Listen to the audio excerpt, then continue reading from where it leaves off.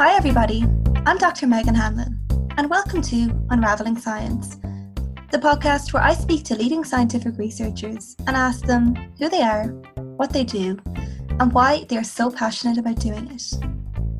Throughout this series, I hope to welcome you all into the world of research and to really get a glimpse of the people behind the lab coats, from immunology to astronomy, cancer biology to bioengineering, and much more. So, if you're ready, sit back and let's begin Unraveling Science.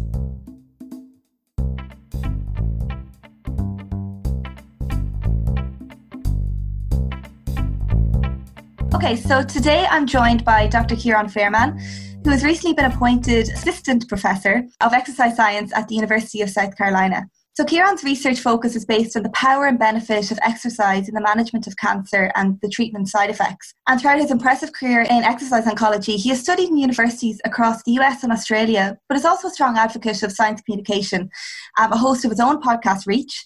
And so, I'm delighted to sit down and chat to you today, Kieran. So thanks, Mil, for coming on Unraveling Science. I really appreciate the opportunity to come on and chat to you.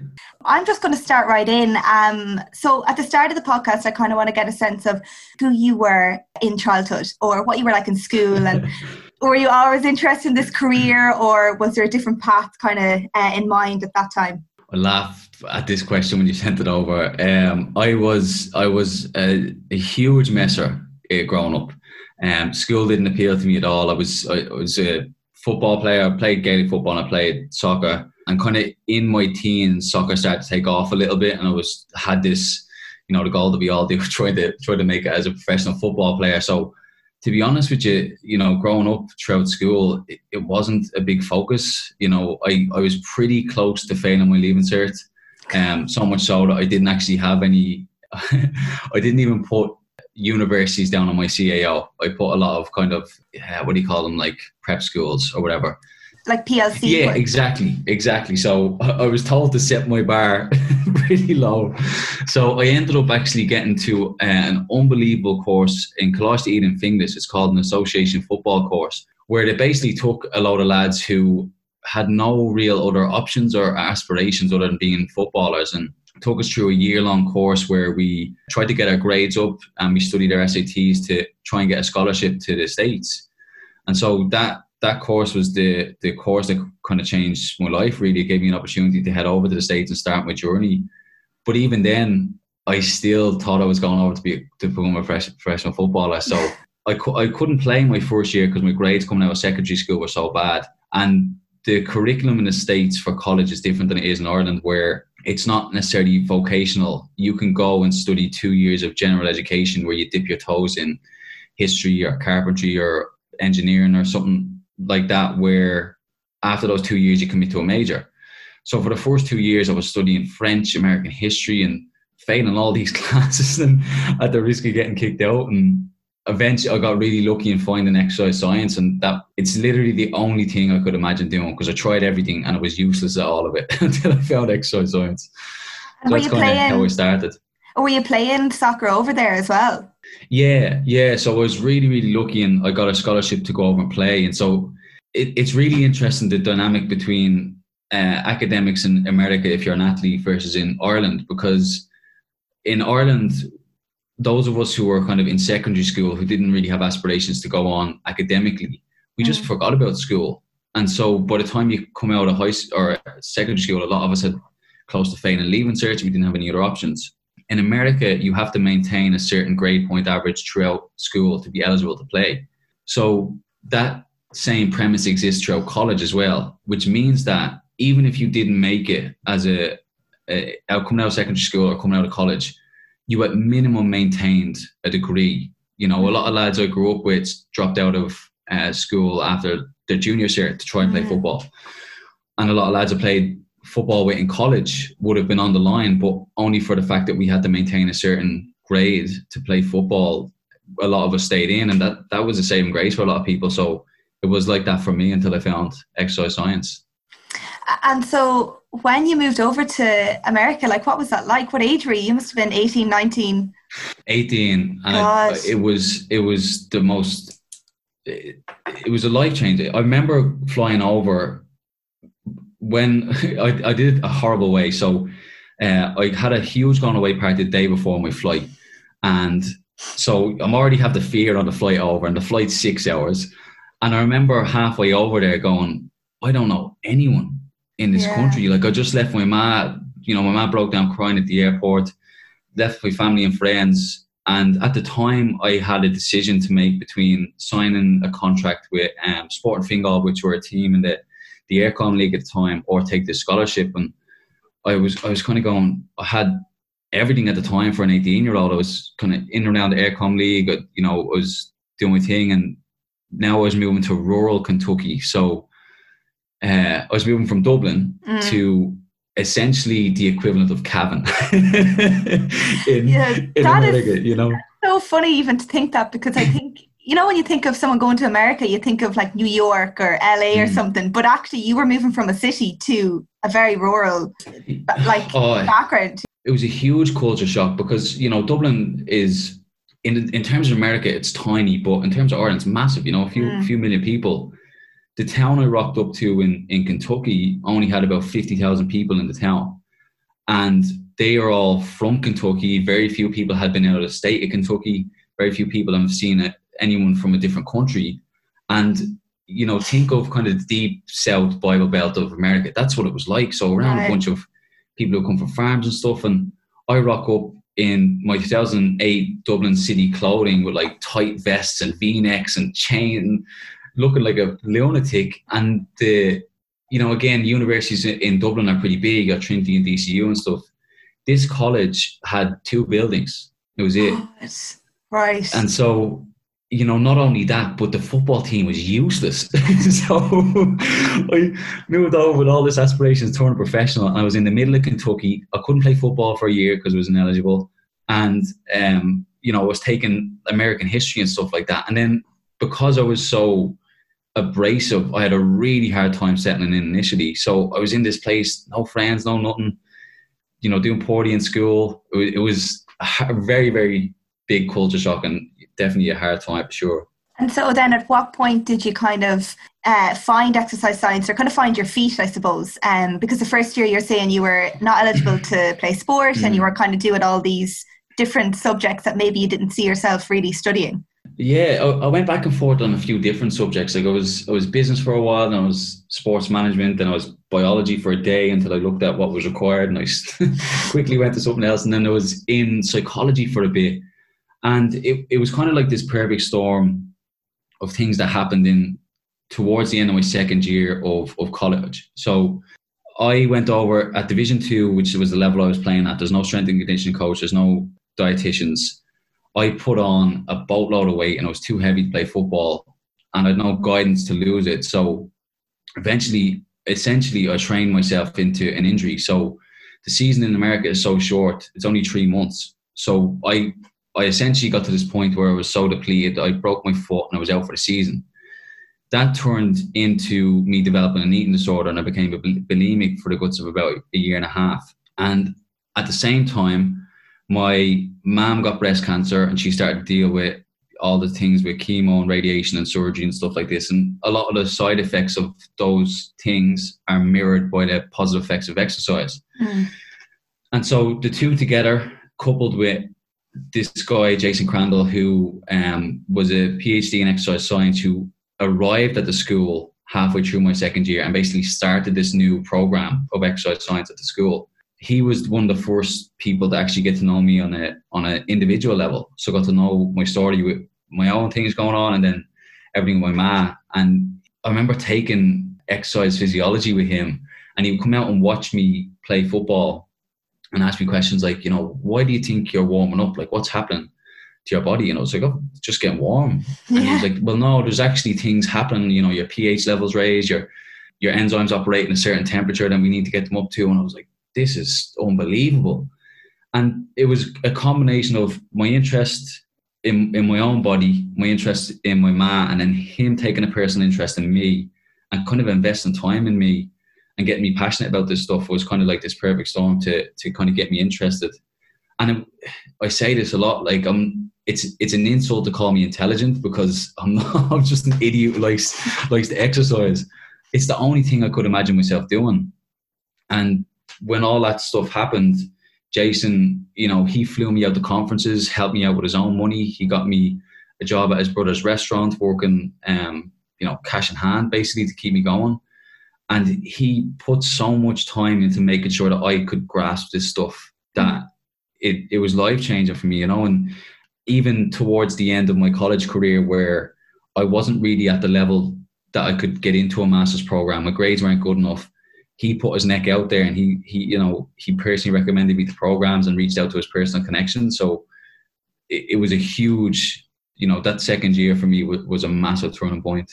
God, and one of the kind of questions I do ask people on this podcast is there kind of a moment or defining person or moment in your life where you were like, this is what I want to do? And that story about, your supervisor, did he end up being your supervisor? Or was that more of a mentorship? Yeah, he ended up, I call him a mentor because we didn't have any kind of structural advisory roles. You know what I mean? He was the undergrad advisor for the major, but he didn't necessarily have me in charge of certain projects, but he did so much for me. But you know what? At the same time, I could pick out a person at every stage of my life. So I say this only because I think the team of your podcast kind of allows for it, but I grew up with a really fractured relationship with my dad, and he wasn't really in and around my life. And if it wasn't for Gaelic football, one of my coaches was a guy called Paddy Hughes, where I was starting to get in trouble, and he was the only thing in my life that was kind of pulling me back and centering me and saying, there's more to you than this. And then in Coláiste Ida, there was a guy called Jim Conroy, who again, I kept kind of going back to like getting in trouble and, shooting myself in the foot with a lot of these opportunities. He was the one that centered me. And then Jason Crandall came along, and he was the one that centered me. And then there's 3 or 4 people, my PhD advisor, Brian Foe. The analogy I make is like, if you ever see like a busy fly just like bouncing around a room and trying to like get out, and you have to slowly guide it towards the window to get it out. That's basically what Folk did to me. And why I love what you're doing so much is that he was this chair of Ohio State University, one of the best programs in the country, and for all intents and purposes, like super stoic and really intelligent. But he had this personal aspect to him where once I learned his story and learned his background, that was like, oh man, I actually can do this, and so he was huge for me as well. And I think that's, important, and it's something I spoke about before, and that sometimes we see these professors and, they're kind of in our minds, and rightly so, are kind of up on this pedestal because of the work that they've done. But actually, everyone's human, and we all kind of have a story to tell, and we're all, they were PhD students or they were undergrad students once too. And I think that kind of human aspect of it will hopefully make the research and the scientist a bit more human, I suppose, and a bit more accessible to maybe younger people or people like yourself, someone who was kind of not really sure where they wanted to go in their teens, and now look at you, Yeah, I think that's it. And I think that's all of those experiences have turned that into my own MO, where I try to make it as human as possible. And I take a lot of hope out of seeing this kind of be something that's really strongly emerging amongst our generation of scientists, kind of the early career researchers. Because in America, especially, like it's super formal, it's really rigid, and that prestige, people can run away with that. You know what I mean? We talk about like the all white dude, all white professor. That stuff is rampant in the States, but at the same token, there's a lot of phenomenal people that are really open, that are human, that talk about their struggles with being a scientist, because it's super hard to do what we do. It's really, really hard. And what I take a lot of hope out is seeing a lot of us kind of come up and try to make that more of a common thing. And that's what I take a lot of inspiration from. So I just try to do the same thing, Yeah, no, definitely. And I suppose just as well for your career progressions, so you then did a master's, I think I'm right, in kinesiology. Maybe tell us a bit about that, and then kind of up to the point you are today, and then we'll get into your research, which I'm obviously very excited to hear about. Yeah, so my master's, at the time I was still kind of a bit of a meathead, where I thought I wanted to be a strength and conditioning coach, and I thought I wanted to do sports nutrition and stuff. So my master's was in kinesiology, which is the study of human movement, and a lot of the focus of our lab was on human performance, sports nutrition, and body composition. So it was really, really cool because I got to work with, some of the highest level sports teams in the States and work with like the American football players and understand the body at that level, which when I started to shift more towards the exercise oncology route during my PhD, it lended so well to, I think, how I found my niche in the area, because I was looking at that after my master's going, there's so many brilliant strength and conditioning coaches and there's so many brilliant people in the areas of exercise physiology that I don't know how much of a voice I can have. I don't know how much of an impact I can have. Whereas when I was looking at the exercise oncology literature, it's really, really new. I mean, the first study was 86, and even within that, it didn't start to pick up till the mid to late 90s. And so it's a really new area. And a lot of the earlier work was kind of just focused on the safety and feasibility of exercise. But where I saw my area, my background fitting in, was that a lot of the principles and how we look to design exercise at the elite level of working with athletes, professional, football players, are the same principles that we have to apply in clinical populations and people who need more strategic management of an exercise stress. And so that kind of journey combined was using a lot of the stuff I learned in my master's and early on in my PhD career to now what I'm doing. And this coupling of, kinesiology and sports exercise with the oncology side of things, was that initially triggered with your own personal experiences in that your mom was ill at the time, or did you have an interest in this beforehand? No, I had no interest at all. I didn't know anything about cancer. I didn't know anything about any of the treatments. I didn't even know the field existed. So it was very similar when my ma got diagnosed. My undergrad mentor, Jason Crandall, he knew me, so got to know the story. He flew me out to the American College of Sports Medicine, which is a huge conference in the States.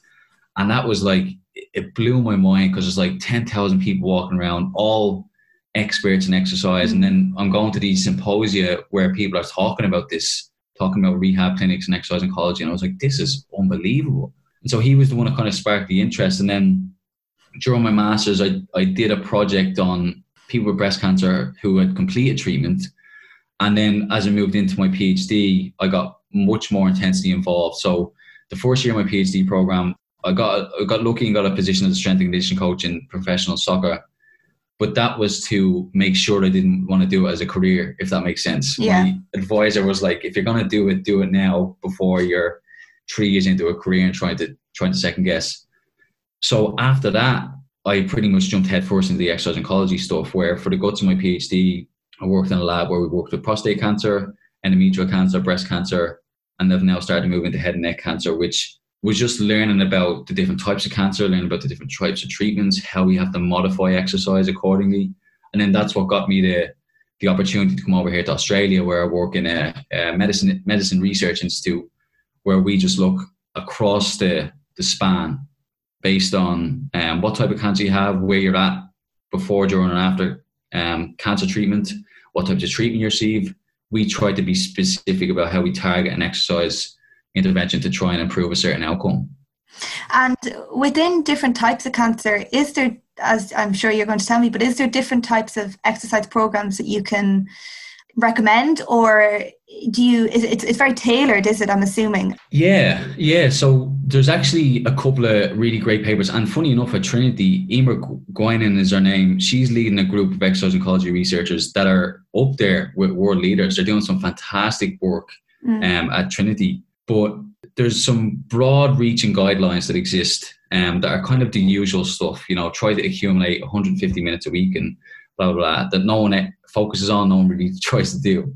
But then there's the appreciation that this needs to be tailored based on what side effects we are seeing or we anticipate being presented. So, for example, an individual with prostate cancer receiving androgen deprivation therapy is a type of hormone therapy. That results in castrate levels of testosterone. So that removes testosterone from the body completely in men. So immediately you start to see changes where you see fat mass accumulation. So they gain fat mass. They start to lose muscle mass. They start to have breakdown in bone mineral density. They start to become weaker. And then all of that exposes them to comorbidities down the line and increased risk of cancer-related and all-cause mortality. So with those type of changes, especially when you're looking at bone and muscle and physical function, we're saying, well, weight training is going to be the way to go to try and reverse or arrest as much of that as we can. compare and contrast that to, say, someone who receives anthracycline chemotherapy for breast cancer, that is associated with cardiotoxicity. So impairments in the structure and the function of the heart, and that takes a toll on the body, not just during and closely after treatment, but can last quite a bit after. So then we're saying, well, maybe we start to look at cardiovascular exercise there as the predominant way of doing exercise in that population. But at the same time, understanding that individuals with breast cancer, especially if they're receiving steroids, they can have increases in fat mass that's hard to shift. So we match the cardiovascular exercise with maybe some functional exercise to make sure they're okay. And then that's housed within a weight management program. So we're trying to avoid exponential increases in fat mass. And then you look at, say, sorry, go on. No, you go for it. Yeah. So you got me on a rant here. No, keep going, definitely. And then you look at, say, head and neck cancer. So imagine if you had chemotherapy throughout your body and you've got surgery and radiation to any site along the head and neck. You have dramatic and really pronounced weight loss, digestive issues. You can't get enough calories in. And so that is associated with this condition called cancer-related cachexia, which is a kind of a more aggressive form of muscle wasting that is not just related to the treatment, but it also can be related to inflammation throughout the body. So a lot of people that are working in space or writing reviews on this automatically go, well, we need aerobic exercise to target inflammation.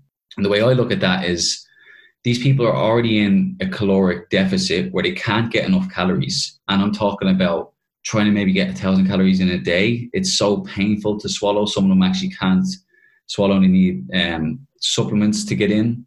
Why would you add an additional 200 calories of expenditure through aerobic exercise when we don't even know if it's actually going to do much for inflammation? Whereas I look at that and go, we know that resistance exercise or weight training can provide a signal to maintain muscle. So what can we do? What's the least we can do with weight training that isn't going to expend too much calories, but it's going to provide some sort of signal to preserve muscle if we can? And so those three together kind of give you an idea of, we look at the type of cancer you have, we look at what treatment you're receiving or have received or are about to receive, what the side effects are or the anticipated side effects we can see, and then try and tailor the exercise based on all that.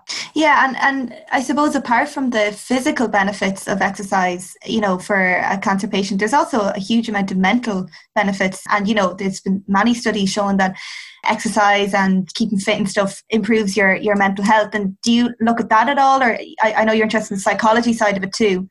Yeah. And it's such a huge component of it. It needs to have a light shone on it a little bit more, I think. Because I think a lot of people working in space are like me, a bit me-heady and don't necessarily appreciate the psychological component. What I will say is we're still trying to build bodies of evidence for different outcomes. So muscle mass is really hard to improve. But what I can say is that quality of life, specifically that related to health-related quality of life. So quality of life is this huge domain of, your finance plays a role, your relationship with your spouse plays a role. But the components that are tied to your physical fitness, meaning that if we improve your fitness, you can get out about your daily life. You can maintain physical function. Those things lead to tangible improvements in quality of life. And the way we try to structure our exercise interventions is trying to develop this group cohesion, because we know that it is a lot different for a 70-year-old man with metastatic castrate-resistant prostate cancer to come in and work with a 22-year-old who just graduated with a fitness cert, compared to put that man in a group of another 10 men with prostate cancer, and they can talk about incontinence, they can talk about body image, they can talk about sexual dysfunction or whatever impairments they're receiving, and they're also going through this journey with exercise together. So that social cohesion and the community is really powerful for quality of life and self-efficacy as well. Yeah, and within your research is what you're trying to do kind of to roll this out and have this as a rehabilitation kind of program post chemo or post cancer treatment.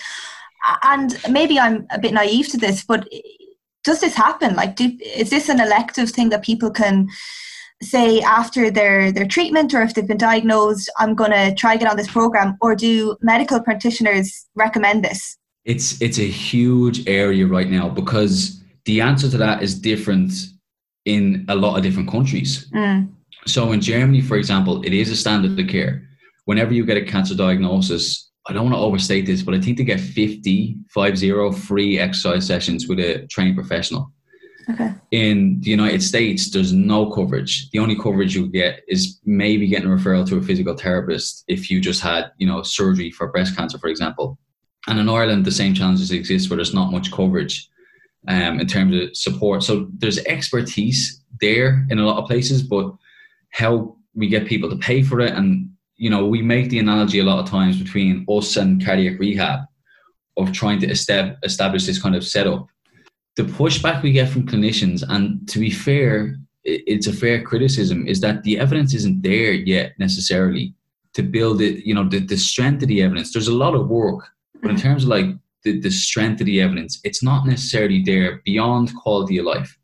So some of us are trying to move more into clinical outcomes, such as treatment completion rates or treatment efficacy, or even longer down the road, looking at survival or cancer-related or all-cause mortality. So we think that if we target those kind of harder clinical outcomes, that might get more people on board. But even then, you look at us trying to go to, say, ASCO, which is the biggest oncology society in the world, the American Society of Clinical Oncology. They're presenting research with thousands of patients. And to do an exercise trial, especially at the length that would try to do it, a few years to try and look at survival, try to get 1,000 people for something like that. The personnel power you would need and the funding you would need and support you would need is massive. So now we're trying to find a balance of how much evidence do you need? What do we need to get you to get it there? And I've also changed my perspective a lot as I've gone through my career of like, maybe it doesn't work. We think it has great benefits, and we have to find a balance between supportive of it versus being evangelical about it. Yeah. So I know that exercise works, but I don't experience every single benefit that exercise has to offer. You know what I mean? And likewise, my ma has knee OA in both her knees. She's had breast cancer. She's a smoker. She's a drinker. She's overweight. What am I going to do from an exercise perspective that's going to give her this huge holistic benefit where there's a lot of psychology going to be involved with someone like her? And maybe smoking cessation is the first thing that she needs to worry about. So I'm very cautious about if we eventually found outcomes of exercise can improve survival, we have to be careful about how we're conveying that message, because if we publish a paper, the news picks up on that. Yeah. And we say exercise can increase survival. That's a lot different than having someone sitting across the table from you who's got a terminal disease and said, but wait, you said if I squat, I'll live longer. Like, whoa, we got to be really careful in framing the expectations of what we can receive, Yeah, and I think that point, I think we see it in the media the whole time about they pick up one story and it's like wonder drug will save, and I think the way you explained it there was brilliant, because you're working on this to show that exercise does have benefits, but you're not going to say this is going to radically change every single cancer patient's life, because people are different. And I think that's the whole issue, I suppose, with medicine and with medical research at the minute, is that we can't, one size doesn't fit all, but it probably will have huge benefits for a huge group of patients down the line.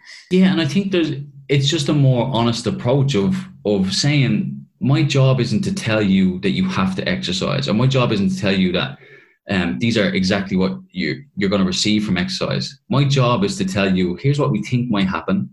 Here's the variability of what might actually happen. Give you that information. And then if you decide it's something you want to do, I can help you along. I can, put an exercise program together, put strategies in place to hopefully make it more successful.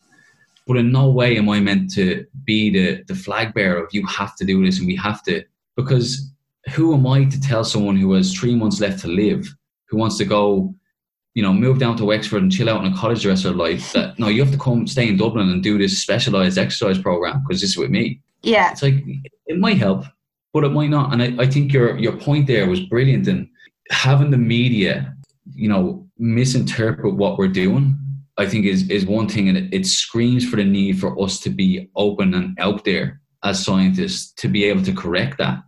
Because if someone takes your study and misinterprets it, if you're not out there, no one's paying attention to what you're saying. They're paying attention to RTE or BBC or whatever it is, Yeah, and I've spoke, throughout this podcast to many different scientists, and while I do ask them, how do you think this will impact a patient's life? Oftentimes what we're doing is quite basic science or basic research, especially in the field that I'm in. And it's more about knowledge. So the more we know, the more you can kind of direct treatment options or management of certain conditions. But I'm also interested in kind of the day-to-day of what you do or your research, because I'm assuming it's probably quite different to the wet lab research that I'm in. And so could you kind of talk me through, I suppose, your specific focused research area? Because I know we've spoken broadly about exercise oncology, what you're particularly focused in. And I know you've just been appointed as an assistant professor in South Carolina. What do you hope to bring there? Yeah, so it's funny. I love what I do. So my area of research right now is focused around strategies to try and reverse or stop muscle loss in cancer. And so right now that looks like using weight training with a combination of nutrition or supplementation.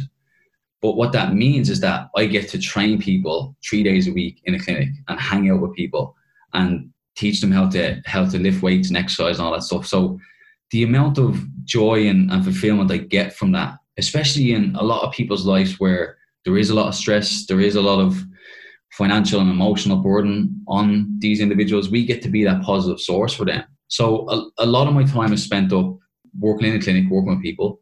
And then we do a lot of hands-on patient recruitment. So we've got to go and meet with clinicians and tell them about our projects and get them involved in referring patients. And then like a lot of the rest of what we do as scientists, what I used to do a lot of hands-on for my PhD, like running individual assays, now we contract out.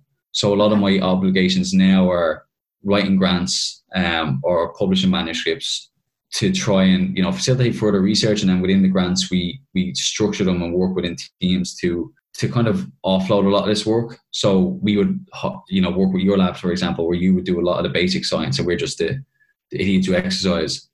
And so that's what I love about it. It's so dynamic. I've got ADHD. Something shiny takes my attention really quickly.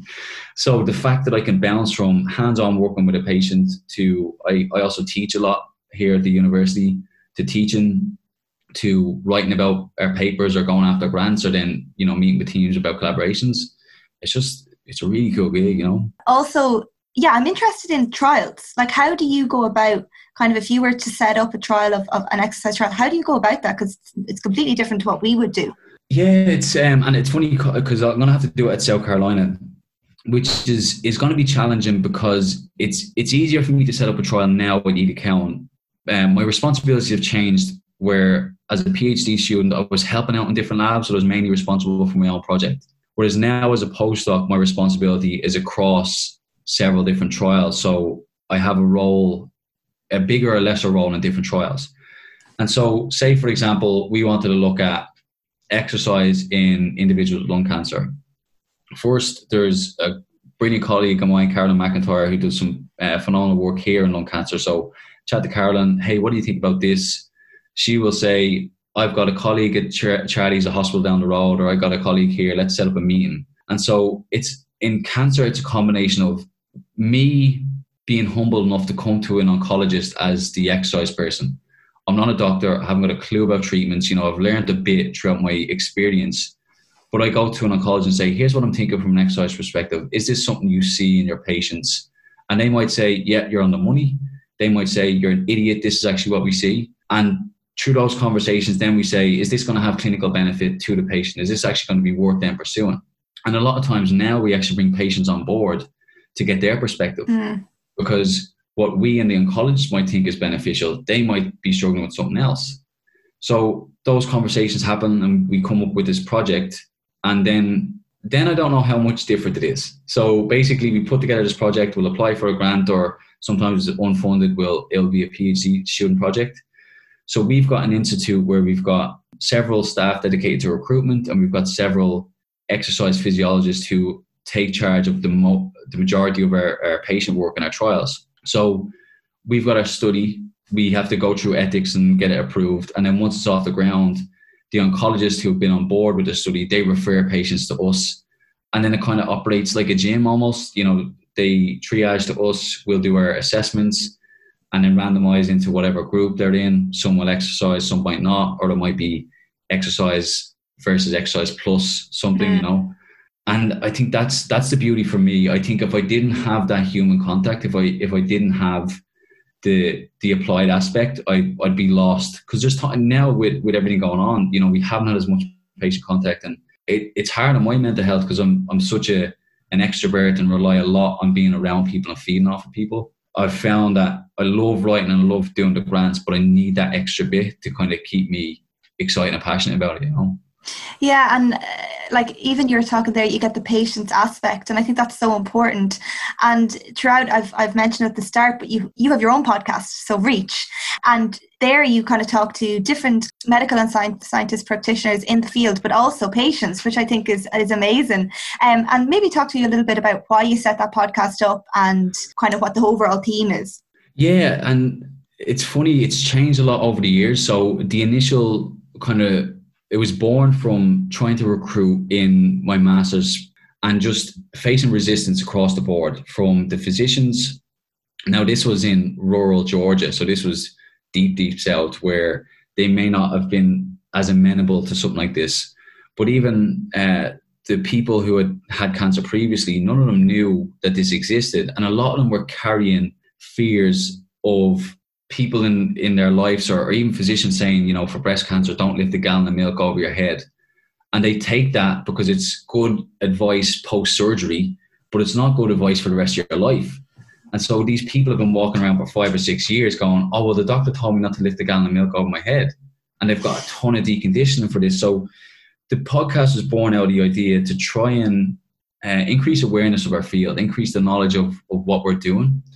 But it's funny because it started out with the intent of being for people like my ma who don't have a scientific background, and just spoken to the layperson. That's where I found value in getting a lot of the patient stories.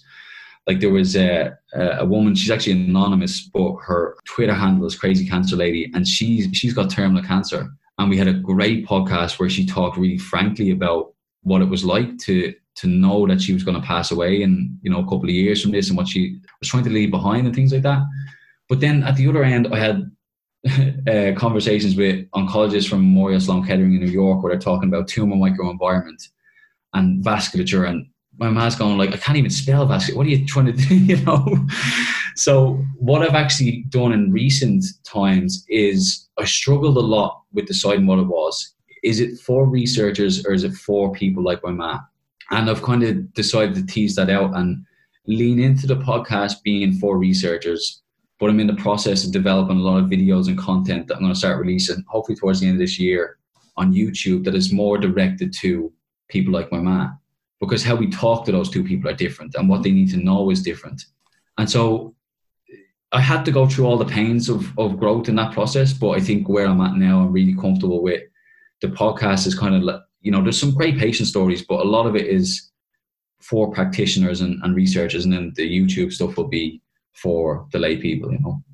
Yeah, and I think, you know, I think sometimes the terminology and the dictionary of words that we have as researchers is so daunting. And I also want to talk about, which is how I kind of came across you and your research. I think you know what I'm going to say. You've recently started putting up kind of videos on Twitter, and I think anyone in academia or in research will find these will relate definitely. So talk to me a little bit about those videos and how they came about, because I find them gas anyways. I don't keep, I've had a lot of attention since then, and people keep asking that, and I've no idea how they started. There's a really good guy, Irish guy, I think Sean Burke is his name, comedian fella. He actually has done some videos where if parents gave post-match press conferences, and I've seen a few of his and thought they were hilarious. And it was one of these days where the first one was if academics gave post-match press conferences. And the material came to me within the space of 5 minutes. I was driving to and from a shopping centre, and by the time I got back to my house, I had all this content. And originally I was only going to do it for, you know, a close mates and put it out in a group or whatever. And I just said, you know, feck it off a whim, like I'll stick it up on Twitter and see how it goes. And I had no idea what was going, you know, the first one got, I don't know, 1 million views or whatever. And I had all this now attention, I had no idea what to do. I had to turn off my phone for 2 days. Like, was bananas. But I guess the intent behind it for me, it kind of related to my background, is that there's always been this sense of, you know, especially in America, it can get, the ivory tower can be a bit, you know, emphasized. And I was always told to kind of tone down my personality and tone down my voice, and, you know, you've got to be professional. And I could never understand why people equated professional to being serious. And I think there's a huge, like, we as scientists take ourselves too serious. And there's a difference between taking your work serious and taking yourself serious. So, you know, to be honest with you, if that first video had a bombed, I probably would have not done it again, you know. But the fact that it got, like, people seem to enjoy it, I just said, that was confirmation to me of being like, there's a lot of people out here that want to do good work, but also want to have a bit of crack with it and, you know, enjoy it. And so that was kind of where I just kind of said, screw it, I keep going with them. And you should see, you know, our lab WhatsApp group. I say they're sick because you've done, I think, 3 now. And I'm like, it's this lad again. He's so funny. So I really enjoyed them. And that's what's, it kind of, it's paused now with everything going on of, it's fascinating to see that it's so relatable, because a lot of what I do would be kind of niche to exercise and cancer or exercise field. But science, you know, you got engineering scientists or people in geography and all these other areas that our whole combined, like the common area is like this kind of general niche. And then you talk to normal people and are like, wait, this dude's getting attention because he does science video. Like, you know what I mean? It's crazy, yeah. I'll have to put it up. I'll put it up before I post this podcast anyway, so that people can see it. Yeah. But also, one of the questions I like to ask people on this is, if you weren't in science and if you weren't in the career you're in now, where do you think you would have ended up, or what do you think your career would have looked like? Probably be a labourer or brickie or something. So I was doing a lot of that throughout secondary school. I was kind of like summer jobs as a brickie or barman. I was a barman for a while. Probably would have continued on doing one of those things, because again, before I moved to America, before I had all those experiences, none of this was even in my mind. So I would have first and foremost been a failed semi-professional football player, and then I would have been sitting on a bar stool telling everyone that I could have made it, and then I'd be, you know, on a building site somewhere, and probably, to be honest, I don't know, having a great time doing it. There's a lot I struggle with leaving Ireland and living away from home. That question is a loaded question, but yeah, just, you know, hanging out. My dad's a taxi driver, would have been doing something similar to him, just kind of earning a good wage and trying to make my way. And do you see yourself coming back to Ireland anytime in the future? You probably don't know yet. I know you're going over to South Carolina now, but do you ever see yourself coming back and setting up shop here? I always flirt with the idea, and I think that's part of moving away anyway, where you do always kind of flirt with going back. It's different for me because I left so young. I left when I was 18, and I didn't move over with a group of Irish people. I moved to the middle of nowhere in America on my own, and was raised, you know, America pretty much. Like I was raised by a lot of my American friends and mentors and stuff like that, where I also, between the age of 23 and 28, I didn't go home. So I've lost some, not to say I couldn't settle back in, but I've lost a lot of close touch with a lot of people I grew up with. Whereas a lot of my really good friends now are in the States.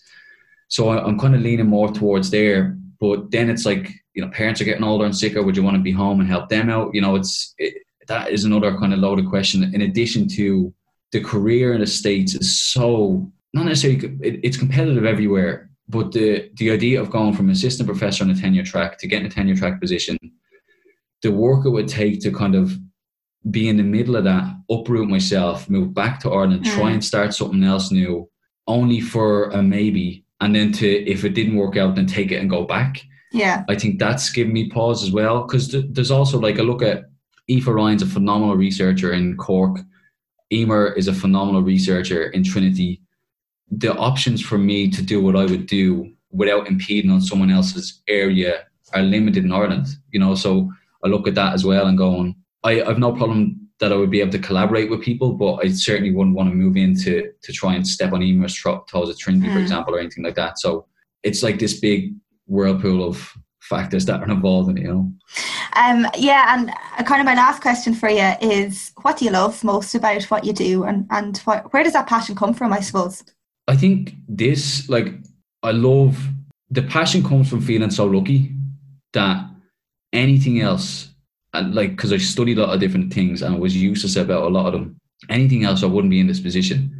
And I feel so fortunate now, especially because jobs are so scarce, to actually have a position as an assistant professor.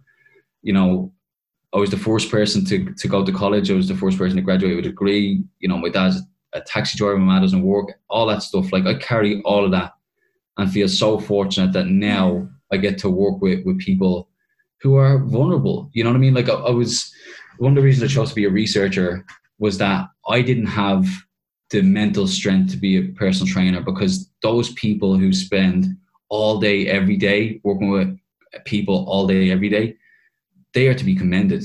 Because the way my mind works, I was getting bored by that. I was kind of going to, it felt like Groundhog Day. So I found this job where I get to work with people and get enough to give me my fulfillment, but I also get to work with students and teach them. I get to mentor kids and show them the people that are on the fence like I was, that are either going to do well or going to fall through the cracks, identify them and work with them and help them. And then I get to do stuff like this. We're talking to other cool people about what we do. Like, there's a lot of stress that comes with it. There's a lot of pressure, but I welcome all that as the package of what we do, and to be able to do what we do, it's unbelievable. Well, I mean, I think that's a brilliant note to end our chat. And thank you so much for coming on and being so like open and honest, and really taking me through your whole career progression, because I think your story is fascinating. And yeah, I'm sure you'll get a few more follows on Twitter after this, I hope. But yeah, thanks again for coming on. Yeah, I appreciate it. And I just want to congratulate you on this. I think it's a really cool idea, and I hope to see a lot more of these in the future.